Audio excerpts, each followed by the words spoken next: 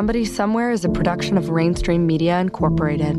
This podcast investigates a murder that occurred in 2001. It is a true story, but the opinions of the hosts and interviewees are simply that, opinions, not facts. And the credibility of the witnesses and what they say is to be determined by the listener.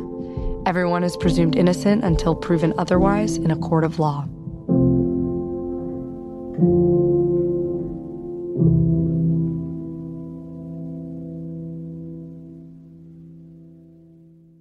Previously on Somebody Somewhere.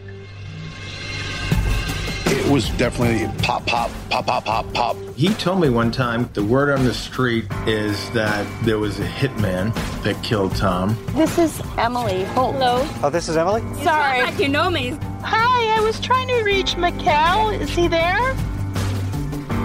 This is episode 3, A Man Named Kimball. I'm your host, David Payne.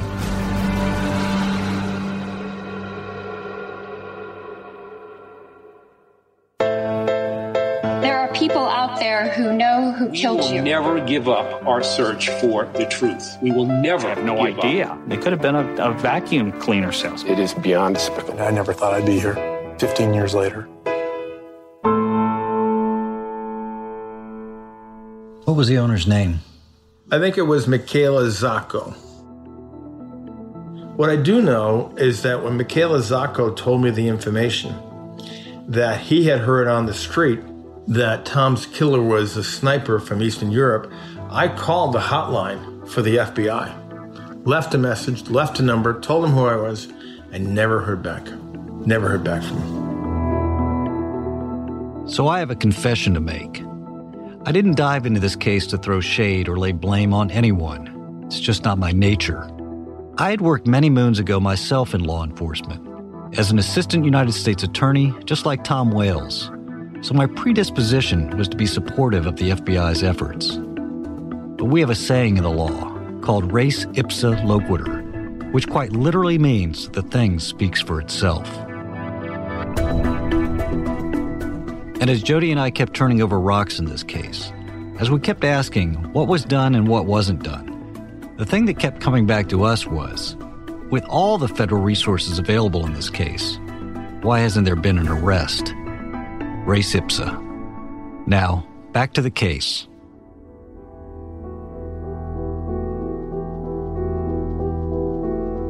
Tom Wales was alone at his home on Queen Anne Hill in Seattle on the night of October 11, 2001. Recently divorced, he was an empty nester and his kids were studying overseas. As he settled into his basement office to do emails and drink a glass of red wine, someone walked up to the window outside and shot him in cold blood. He was 49 years old. Our independent investigation into his murder some 16 years later was off to a cold start.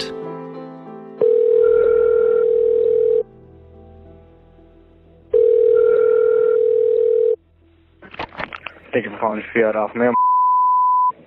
Hi, good afternoon. Is Michaela Zacco working today? And if so, what hours you guys open? Who? Zacco, Mikkel? Michele no longer works for the company. Oh, he doesn't. You know where he went? That I do not know. Over the next couple of months, Jody and I would crisscross the city of Seattle, searching for Zacco and what he might be able to tell us about the hit put out on Tom Wales. A hunt that involved multiple addresses and multiple aliases. Doesn't look like anybody's home. Except the dog. Except the dog. At one of these addresses, despite our best intentions, we startle a young woman on her front porch. We later learn she's a teacher who has just come home from school. The woman recovers quickly when she determines we're pretty harmless. And when we ask if she's seen Mikkel, she offers to just pass our information along. The next morning, I receive a curious email in my inbox. Did you get that email I sent? I just walked in the door. I wanted to read it. I was given your contact information and told you were looking for me regarding a case. I gave you a call earlier as well. Can I ask what this is about specifically? Who is Miguel Hernandez? Miguel, I think, is Mikkel. As would happen more than once, though, that was wrong. One of the many dead-end leads that we would encounter on our travels. Always undaunted, though, Jody finds us another address to check out, down in Federal Way, Washington. Starting route to Federal Way. Proceed to the route, then turn left. Let's go. We arrive at a nice-looking apartment complex. Better looking, frankly, than some of its occupants. An old Chrysler with 4 teenagers rolls slowly by, checking us out. They probably think we're the police, although we're actually just the trespassers here. Jody and I find a parking spot in the resident-only lot, and we make our way to the below-ground apartment we believe might be Zacco's.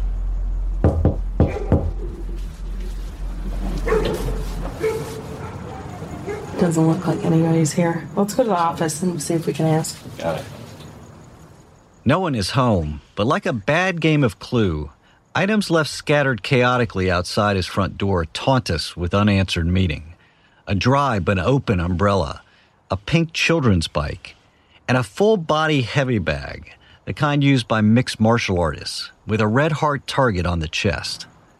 With no help at the office, we decide to flaunt the no trespassing signs, scampering down a muddy slope to see if we can see in the rear windows. Is anyone there? Doesn't look like anyone's there. No one's here. Completely cleaned out. Huh. Neighbors begin to peer out from drawn curtains as we tramp through the common backyard. We spy an older woman who is taking an interest in our intrusion. She's smoking low-tar Camels, and through the haze we ask if she knows what happened to the residents in apartment 101F. She was interesting. So she has seen she's seen Mikkel, and she's seen his granddaughter, but she didn't recognize the wife. Huh. Yeah, let's try to figure out our next steps here. I think we should get out of here before the police come.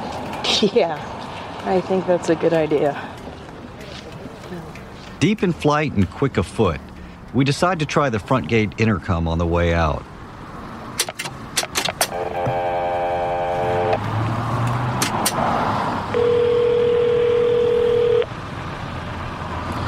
Hello? Hi, I was trying to reach Mikkel. Is he there? I'm sorry, who is this? Hi, my name's Jody. I'm a producer, and I'd wondered if I could speak with you about a project I'm doing. Ma'am, I'm in a foreign country right now. Oh. Yeah. Okay, when will you be back? This is empty. With Mikkel Zacco out of the country, we're stuck on proceeding with that lead. So we decide to put a pin in that avenue for now.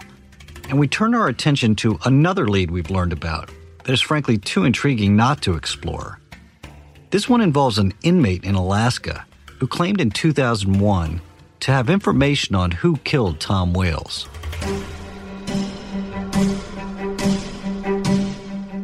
As FBI agents in Seattle began working the Wales case 16 years ago, they received a tip from one of their colleagues in the Alaska field office. An agent named Colton Steele had been summoned to the Anchorage jail to investigate a report about an inmate who had information about the Wales murder, as well as another unrelated murder plot known as the Flowers case. This inmate claimed that he had been listening in on conversations of other inmates, and he wanted to cut a deal. Get him transferred to his home state of Colorado, and he would give up the goods on what these inmates were saying.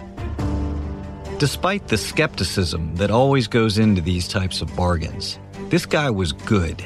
He was convincing. And when they administered a polygraph on him, he passed. The FBI bit, and they set in motion a plan to get the inmate transferred to Denver to begin work as their informant. The FBI's case agent in Denver, the man who would become the inmate's handler, was a man named Carl Schlaff. Schlaff is no longer with the FBI, and Jody tracks him down to a sporting goods store in Conifer, Colorado. After a couple of short calls explaining to Agent Schlaff what we want to talk about, we arranged to speak one morning when Jody and I happened to be up in Canada, researching yet another bizarre angle in the case. More about that later.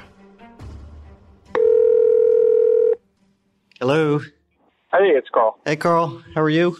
I'm good, thanks. You? I'm great. Thank you for calling me back. I appreciate that. No fishing today? No, fixing Mom and Dad's fruit. Schlaf is friendly and open, and he engages easily in conversation. His phone personality and tenor contrast sharply with the FBI stereotypes I've known over the years. I want to know about this mysterious Alaskan inmate, a man named Kimball, and his connection to the Wales case. We're relooking at the Wales case from top to bottom and was doing some research and came across this crazy Kimball connection.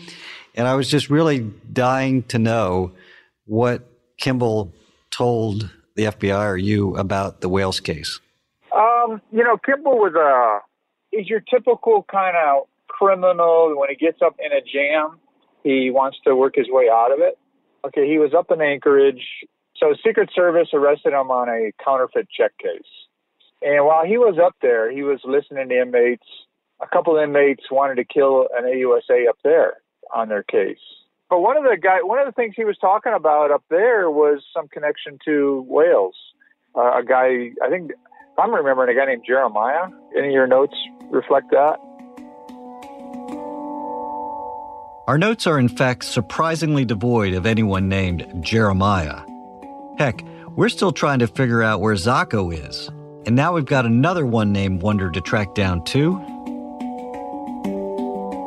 Clearly, there is more to do. And Jody and I start digging to learn more about Jeremiah, this Kimball guy, and whether his cooperation secured any evidence pointing to Tom Wales' killer. Kimball is currently locked up outside of Denver, serving a 48-year sentence for fraud. And it seemed to us that the answers to our questions would lie somewhere on the other side of the Rockies. From the flight deck, First Officer Cabral speaking. We are number 3 for departure. Lauren, please secure the cabin, take your seats.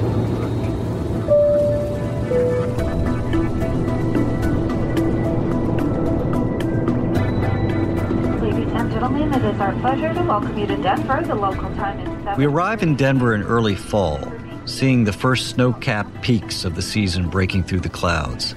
It's chilly here. The leaves are a bright orange. And we've forgotten gloves in our haste to track down this Kimball/Jeremiah lead.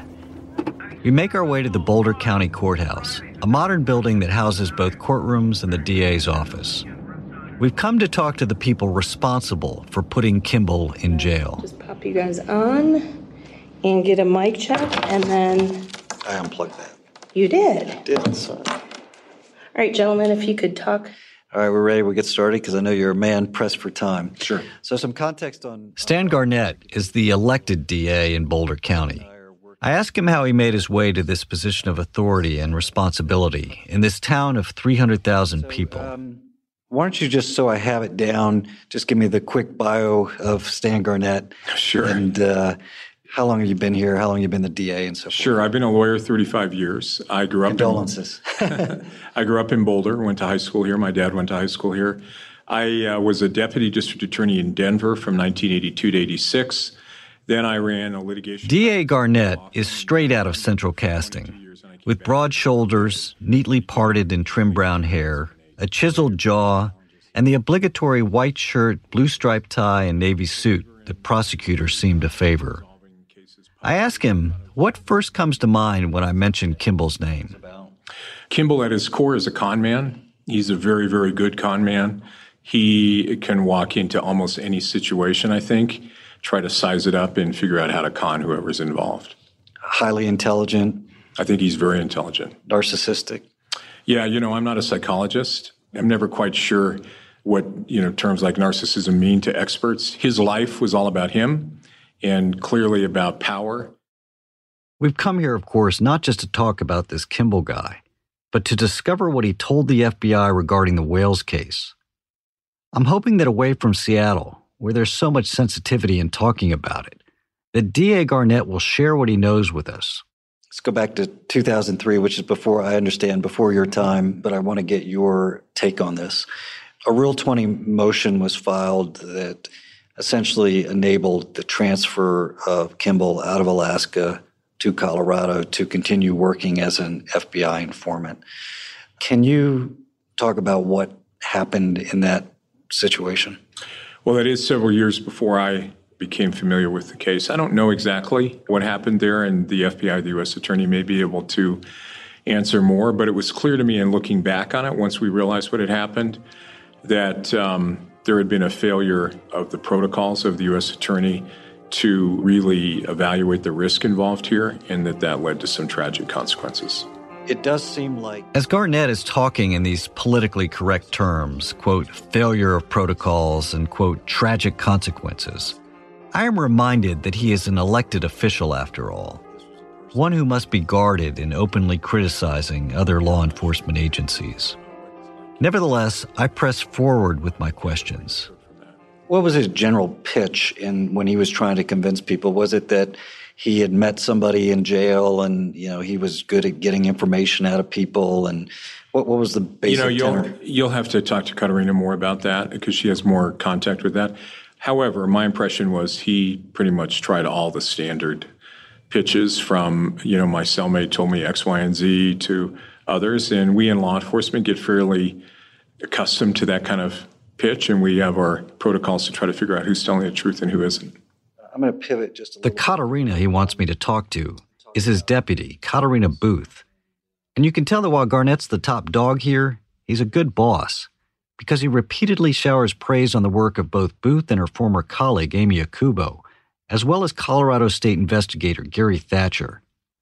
The three of them, he says, are the ones we should talk to, and who can really fill us in on the whole Kimball story. And so we do. My name is Katerina Booth, and I started in the district attorney's office in 1995 to 96 as a law clerk. I'm now the first assistant district attorney, which means I'm second under Stan Garnett, the elected district attorney in this jurisdiction. I have been Based on her bio, I calculate Booth to be in her early to mid-40s. But without those self-volunteered data points, I would have guessed late 30s. I want to understand the nature of these failures of protocol that Garnett has talked about, and how those may have impacted the Wales murder investigation. To put a finer point on it, I want to know if the FBI's failure to close the case is in any way related to wanting to bury the tragic consequences following their mishandling of this informant, a man named Scott Lee Kimball. Let's go back in time. Okay. And I wonder if you can remember when you first became aware of Scott Kimball. I can absolutely remember. It was July of 2004. It was an accident involving his son, Justin. Specifically, what was originally reported by Scott was that while on the Huron property, a very large metal grate or a cattle grate had fallen on top of Justin and had severely injured him. Justin is Scott Kimball's 11-year-old son. And so he was rushing him to the hospital. Justin somehow miraculously opened the door and started to fall out of the passenger door. And while Scott was driving, Justin started to fall, and he reached to his right, grabbed Justin, but Justin fell and his head was hitting the concrete of the asphalt. And I remember thinking, oh, that's just an awful, horrible story. Did you feel the pain as a parent might feel the pain? Was that kind of your first? Sure. Yeah, I can't even imagine. But nothing that necessarily suspicious about it in those first thoughts. It wasn't until a couple weeks later. A few weeks later, police would learn that Scott Kimball had updated the beneficiary on his son's life insurance policy to name himself. And your antenna went straight up. Everyone's did. It was shortly thereafter, Justin came out of, he had been on a ventilator, and he began making some statements that were questioning whether or not it was an accident or not. When I hear you talk about the case, the thing that sticks with me is your first impression of the case and what happened to the boy. Mm-hmm. And it seems like that was really the catalyst. It was my for motivation. You. I've never forgotten that, and this is where you'll get me going. I feel incredibly saddened because I don't think Justin ever got his justice. Justice. It's an elusive thing. Something we seek for Tom Wales, and something that Katerina Booth so obviously sought for a young boy she had never met, but whom she believed had been bludgeoned and nearly murdered by his own father. Sitting in the conference room that doubles as a training room in the courthouse, Katerina then recounts the emotional roller coaster of a story that developed over many years. In one of the few bright notes in this story, Booth would later fall in love with and marry police detective Gary Thatcher while working the case. And as Katerina begins recounting the tale, she offers up her husband to talk to us as well. Hey, it's Katerina. Can you find Gary for me? Over the line, like a good husband, we hear Gary ultimately agree to join this gathering in the conference room. I do have camera. You don't have to if you don't want to. I'm just telling you. Bye. So I'm Gary Thatcher. I'm now a senior investigator here at the 20th Judicial District Attorney's Office. I was formerly with Lafayette Police Department when I started working the Scott Kimball case. Gary's a stocky guy, athletic with salt and pepper hair. I'm guessing he's early 40s too. And based on his build, he probably played linebacker in his youth. I asked him how he came to be involved in the Kimball case. It was initially a stolen check and trailer theft report that was made at our office. I was a white-collar crime detective at the time. I was brand new, and I got assigned to that. And as I started uncovering the check fraud forgery, I started learning more and more about Scott Kimball, and his wife told me that he's an FBI agent, which I found astonishing. An agent? An agent. And she told me he was paid by the FBI. She thought he was an agent. He had a laptop. He had a gun. The laptop had an FBI seal on it. You know, she fully thought that he worked for the FBI. Kimball's wife at the time, the woman who thought that Kimball was an undercover FBI agent, was 39-year-old Lori McLeod. Lori had a 19-year-old daughter named Casey from her prior husband. Well, when I'm looking for him, I'm talking to Lori, I'm doing interviews with Lori, and she tells me that her daughter's also missing. And so it's kind of one of those things that doesn't normally come up in a check fraud forgery case. It was clear that she was suspicious of Scott, and she thought that Scott was the only person that could get her daughter back for her. And it just was very fishy, and it was obvious that he probably had everything to do with it.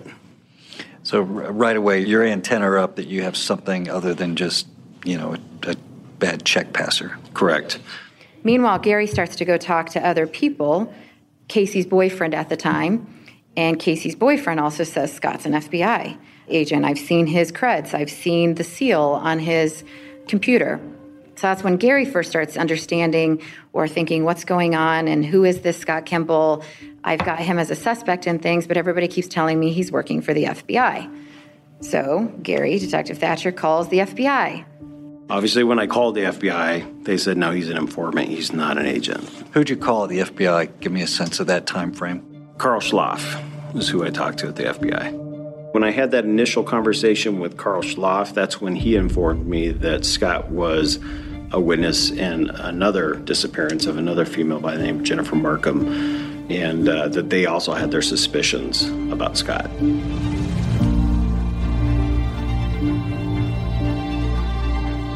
So, are you keeping up here? We weren't. This whole thing was starting to stink to high heaven. We've got a guy named Kimball who in the early 2000s is claiming he's an FBI agent, who's married to a missing girl's mother, who's suspected in trying to kill his own son, who's a, quote, witness in another disappearance of another woman, and who's been transferred out of an Alaska jail to work with the FBI on figuring out who killed Tom Wales.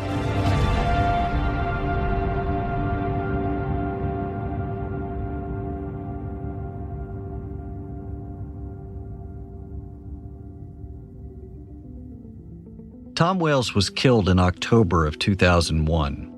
Now we learn that a guy with less than sterling credentials claimed in December of 2001 that he had knowledge about the Wales killing, and he parlayed that into a get-out-of-jail card in Denver to help the FBI. I asked Kimball's handler, Agent Carl Schloff, what he could share about what Kimball was doing for the FBI on the Wales case. One of the things he was talking about up there was some connection to Wales. A guy, I think, if I'm remembering, a guy named Jeremiah. Any of your notes reflect that? I don't have that name. Yeah, we're talking now, good, let's see, it's 2017, 2002, so we're at 15-year mark with my memory. But I'm remembering some guy that basically he had been talking up there in Alaska that he had been involved in the Wales murder. So I basically the agent in Anchorage that was handling Kimball coordinated with Seattle.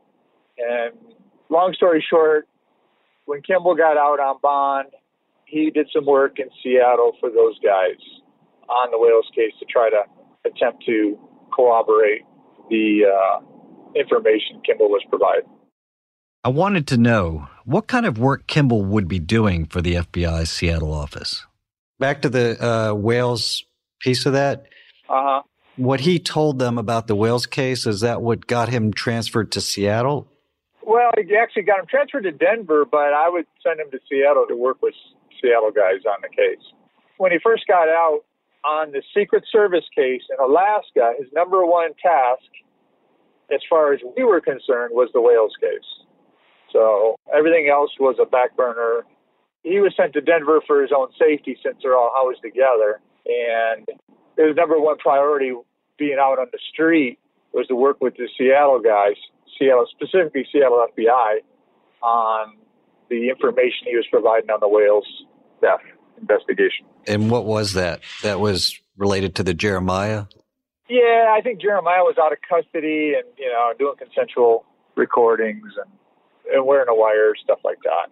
Kind of the typical, you supposedly got a guy who's talking about prior criminal acts, unindicted prior criminal acts, and try to get him to give more detail. In the hunt for Wales' killer, the FBI was chasing every lead, and there were a lot of them. Was Kimball or Jeremiah a real one?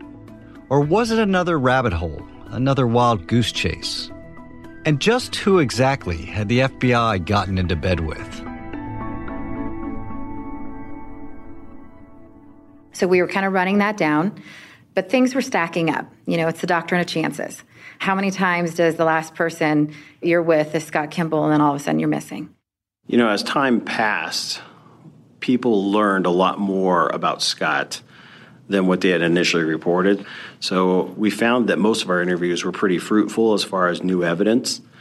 And so, it just kept leading to new doors. We caught another, I guess if you want to call it a break or a weird circumstance. They're re-interviewing Jennifer's boyfriend, who was Steve Ennis.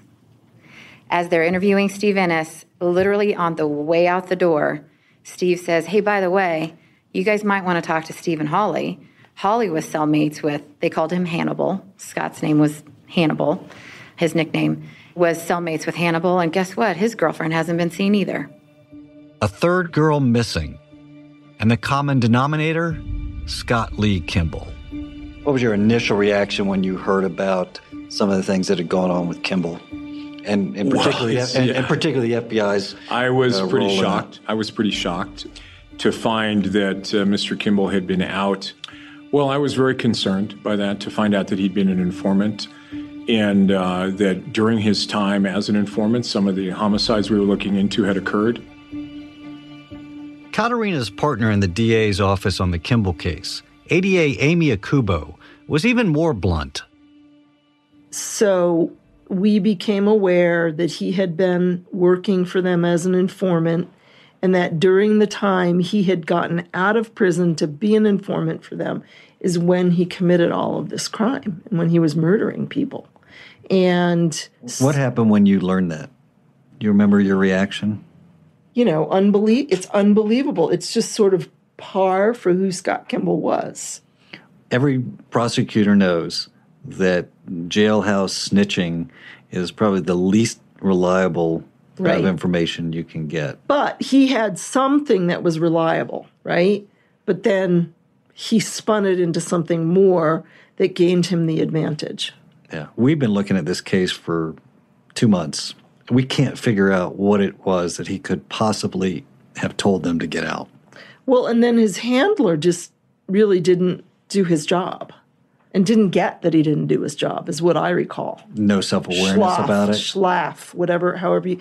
Yeah, even as we were investigating it, he did not understand that he had made mistakes. Agent Schlaff, though, does now acknowledge these mistakes when we talk, now that he's left the FBI. He had gotten conned, too. So I wanted to know what had caused everyone to bite so hard on Kimball's initial claim about Jeremiah. He had to have told them something beyond what was in the papers at the time. I would imagine so, because, they spent some time on him. Obviously the Wales case, we're going to throw a lot more resource and whatnot at something like that than kind of an average, murder on the street. But, Kimball had a history of providing pretty good information. So, he's in Alaska. How does he even know about the Wales case? Right. It's not going to make news in the Anchorage news, I don't think. Even if it made news, right, you would have your antenna up on a case like that, whatever's publicly reported, anybody could get. So somebody said something up there. I don't doubt somebody said something up there in Alaska while they're sitting around when they're eating lunch about it. The media went after me on Kimball because he went sideways, and they said, well, Agent Schlaf didn't do anything. It's clear because there's nothing in the court files. Well, he pled guilty without going through discovery. And so there's really not, the only thing that's in kind of court files are affidavits. And, clearly we don't put our entire investigative, action in an affidavit for a search warrant, or they didn't even do an arrest warrant. He was already in custody on a violation of parole. So it was just a matter of what are you going to plead guilty to during negotiations? So there's not a huge file out there in the public world, in the, public dissemination. He's right. There isn't much about this out there, and I wondered why. You see, not only had the FBI been conned by Kimball, so had the U.S. Attorney's Office. They were the ones who had signed off on the plan and consented to the transfer and release of Kimball from Alaska, so he could help them with the Flowers case in Alaska, the Wales case, and eventually 2 other cases. And then they had all the court transcripts related to Kimball sealed for his protection. These documents would not be unsealed until years later, when the Boulder newspaper, the Daily Camera, and CBS News pressed for their release. Jody and I tracked down one of the AUSAs who was involved in the release of Kimball.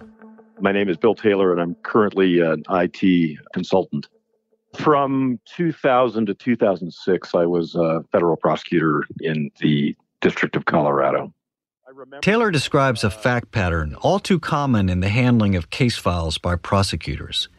Jackets floating from attorney to attorney, often right before appearing in court.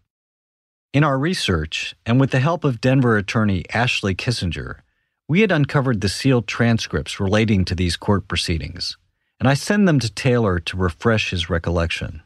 I think I was in front of the court on the matter of Mr. Kimball's work as a confidential informant for the FBI on 2 occasions. I only recalled 2 hearings, and I only saw 2 transcripts, and that was consistent with my memory. Do you remember when you first encountered Scott Kimball? Just before the first hearing. I can't tell you exactly when, but I inherited the file from 2 other assistants in the office, one of whom had been my subordinate, and he had left the office right as the matter was getting teed up by the FBI, who was looking for court permission to use him as a confidential informant.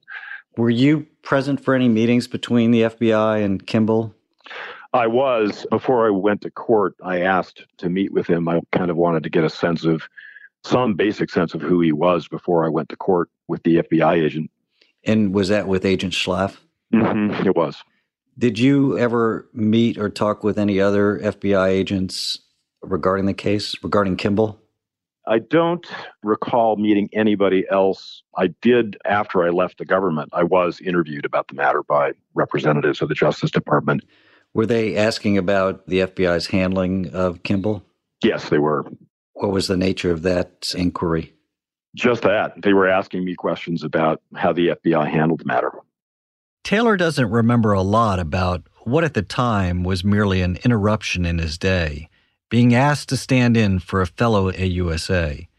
But he does remember his reaction to meeting Kimball. Had you remembered Kimball? Well, absolutely. I mean, you can't forget this guy. Why? I'd love to hear more why. Oh, I mean, you've seen pictures of him. I met him once. I was present while Agent Schlaf asked him some questions about the intended scope of his work as a confidential informant. And I walked out of that meeting having some fairly profound concerns about him and about the case. And this is the one exchange that I remember with the DOJ investigators. I told them, I deferred to the FBI. They knew him. They knew the case. Agent Schloff was convinced that this fellow would be key to drawing admissions out from other suspects on this homicide, the killing of a potential witness in the drug case. But based on everything that I had learned from, Agent Schloff in about 45 minutes to an hour of being briefed on this matter by him before I met with Kimball, I remember telling Agent Schloff that I thought it was equally likely that Kimball himself would make some admission that only, about a fact that only the killer would know. Wow. So you, in that 45 minutes, already picked up a vibe that Kimball might have been involved in the killing? Well, I didn't like the fact that he was the last person to see the victim alive. And, you don't have to be a federal prosecutor. You just need to watch television to know that, that's a significant fact. And I was concerned that Agent Schloff wasn't very seriously considering the possibility that, the reason Kimball knew some things about this is that he might have been involved. How did Schloff react to that observation? He laughed. He laughed and poo-pooed me.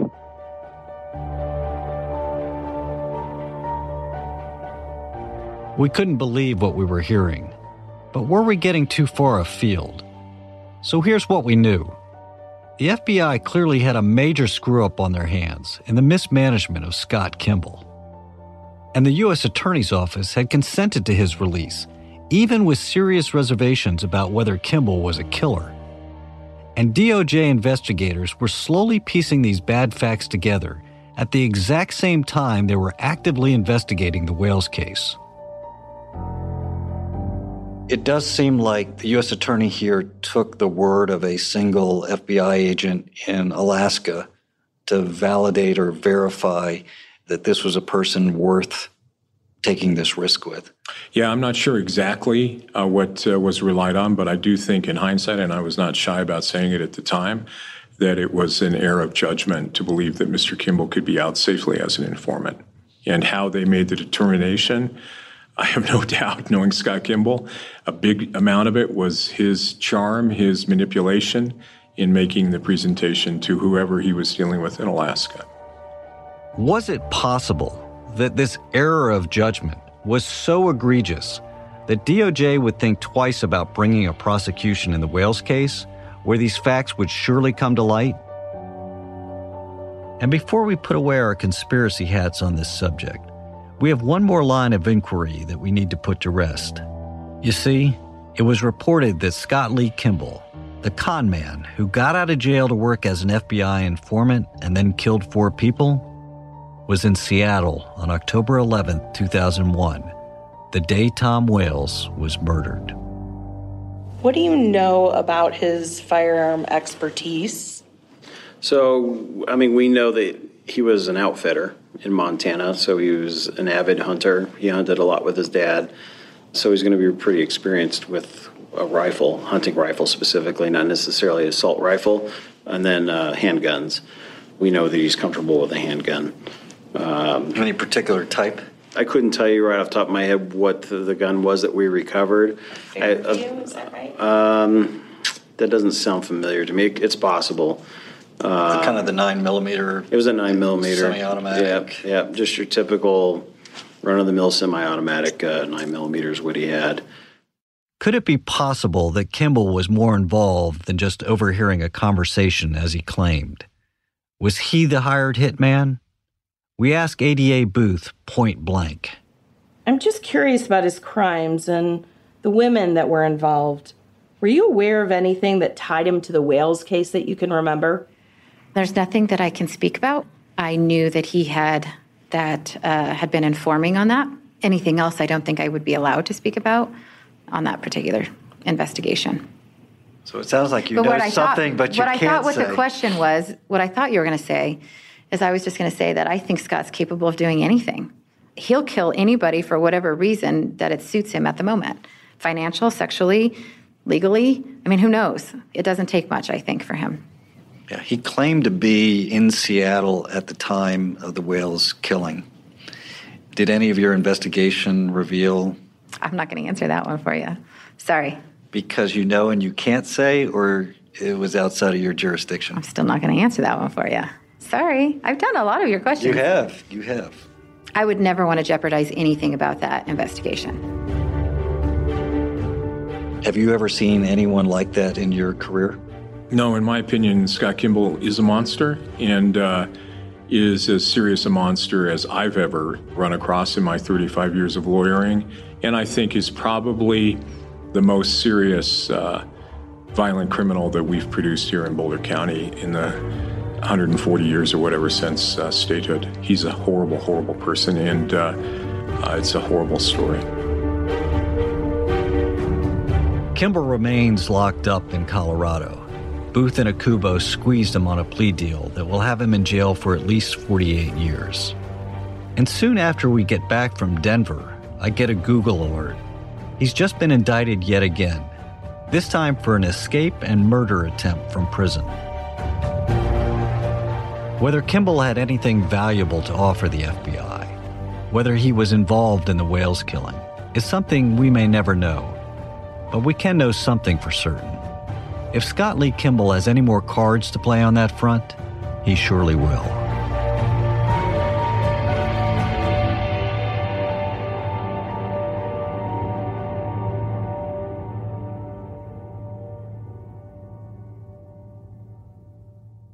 Next week on Somebody Somewhere.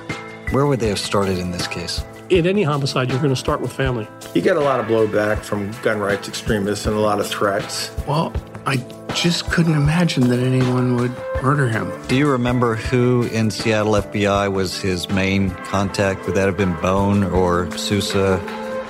Life's a foolish game. Do you ever feel the same? Well, maybe we could change. Turn the ship another way. Somebody Somewhere is written and produced by Jody Gottlieb and me. It is a production of Rainstream Media Incorporated. Sound design, editing, and mixing has been provided by Resonate Recordings. If you're making your first podcast or if you're a seasoned veteran, it doesn't matter. These guys are both professional and personable, and we couldn't have done this show without them. Check them out at resonaterecordings.com. Original score and voiceover work provided by Hallie Payne. A Foolish Game is written and performed by Snowflake. If you have any information regarding the Tom Wales case, please contact us via our website, sbswpodcast.com. And finally, if you enjoyed this podcast, please like and rate us on iTunes. It really helps. Thank you for listening.